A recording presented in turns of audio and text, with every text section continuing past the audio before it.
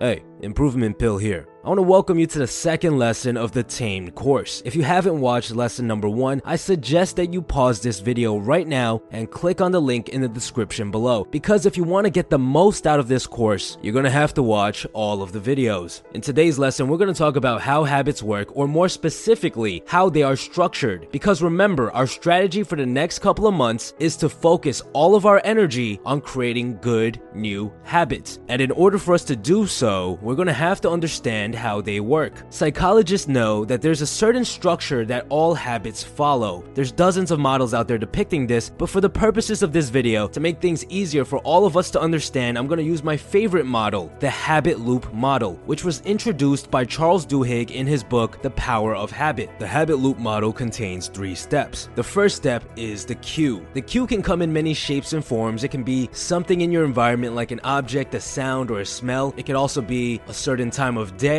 a location, or even an emotion. Whatever it is, the cue serves one purpose. It tells your brain that it should start the habit. And that's where the next step of the habit loop comes in. The second step of the habit loop is called the routine. The routine is the actual habit itself. It's the behavior that you perform. So if you have a bad habit of smoking cigarettes, it's the act of taking out your pack, lighting your cigarette, and taking a pull. This entire process is the routine. The third and final step of the habit loop is the reward. The reward can come in many shapes and forms, and it varies from person to person. It can even be a combination of different things. For our example of smoking cigarettes, it could be a quick spike in our dopamine levels, which nicotine provides. It could be a break from work, or it could even be the good feeling that comes from socializing for people that like to smoke in groups. The reason the habit loop is called a loop is because of the reward. If the reward for the habit is satisfying enough, your brain says, okay, if this cue appears and we do this routine, then we get a good reward. And it keeps this information tucked away for next time. So the next time the cue appears, your brain says, oh look,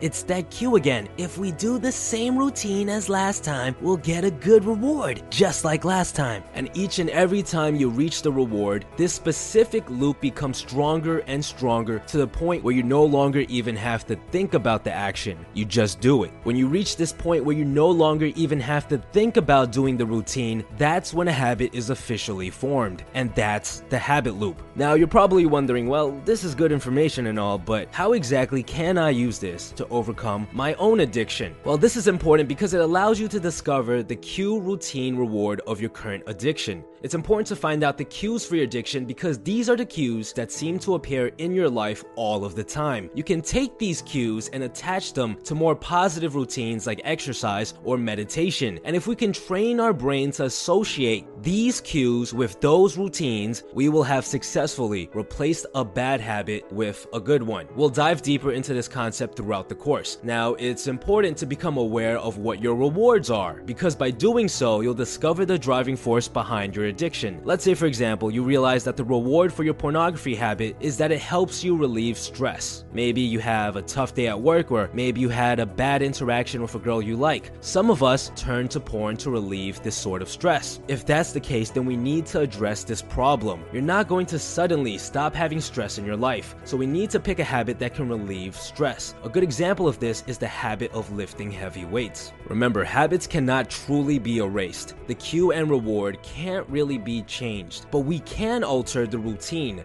and that's the idea behind this entire course. Replace, not erase. So what I want you to do right now is to grab a pen and paper and start sketching out the habit loop for your own addiction. The routine is pretty obvious. It's the bad habit itself, but the cue can be a little tricky. Most of the time, there's more than one cue. There's a variety of different situations that prompts us to indulge in our addiction. So think of as many as possible and write them down. For example, here's a list of the cues that I wrote back in the day when I was in the process of overcoming my own pornography addiction. If I was drunk, if I felt rejected, if I had my phone or laptop on my bed before going to sleep. Now, when it comes to identifying the rewards, it can be a bit tricky as well. For one, every single bad habit that is addictive involves an increase in dopamine levels, but we have to dig deeper than that and uncover the main rewards that we crave. In the book, The Power of Habit, Charles Duhigg looked at his bad habit of eating cookies every single day. At first glance, you might think, well, the reward is probably the sugar rush or the satisfaction of hunger, but Duhigg Higgs soon discovered that it was actually the reward of socializing, because he would get up from his desk, walk to the cafeteria, buy the cookie, and talk to his coworkers. He discovered this by noticing that just eating the cookie wasn't enough to keep him satisfied. He would always want more. We need to think about our own addiction with this attention to detail. A bad habit like pornography might provide you with a sense of validation, because to your brain there's hundreds of girls that want to sleep with you. Another reward could be the fact that it helps you fall asleep. It could also be something that relieves stress. Or maybe it could be something that makes you feel like you accomplished something. There's many possibilities. And the only way to really determine what the rewards are is by analyzing your own life. If you're someone who doesn't feel the urges to masturbate after spending the entire day having a great time with your friends, then the reward for your addiction might be that it satisfies your social needs. If you don't feel the urges to masturbate when you get a massage one day after feeling stressed at work, your reward for your pornography addiction might be the fact that it relieves stress. So it's really up to you to think about this part carefully and hypothesize what the rewards are for your addiction. Chances are you're not going to finish this diagram in one sitting. You're probably going to think of some cues and come to the realization about the rewards throughout the next week or so. So make sure you add those to your diagram, because it's going to play an extremely important role throughout this course. In our next lesson, we're going to talk about how long it takes to form a habit. There's a huge misconception going around about this. Some people say it takes 21 days, some say it takes 90. For the most part, they're all wrong. The TAME course was brought to you for absolutely free with the help of the patrons of this channel. If you're someone who has found value in this course or would like to help me continue to make these types of videos for free, then you should visit my Patreon page right here or in the description below to check out the perks of becoming a patron. And besides that, stay tuned.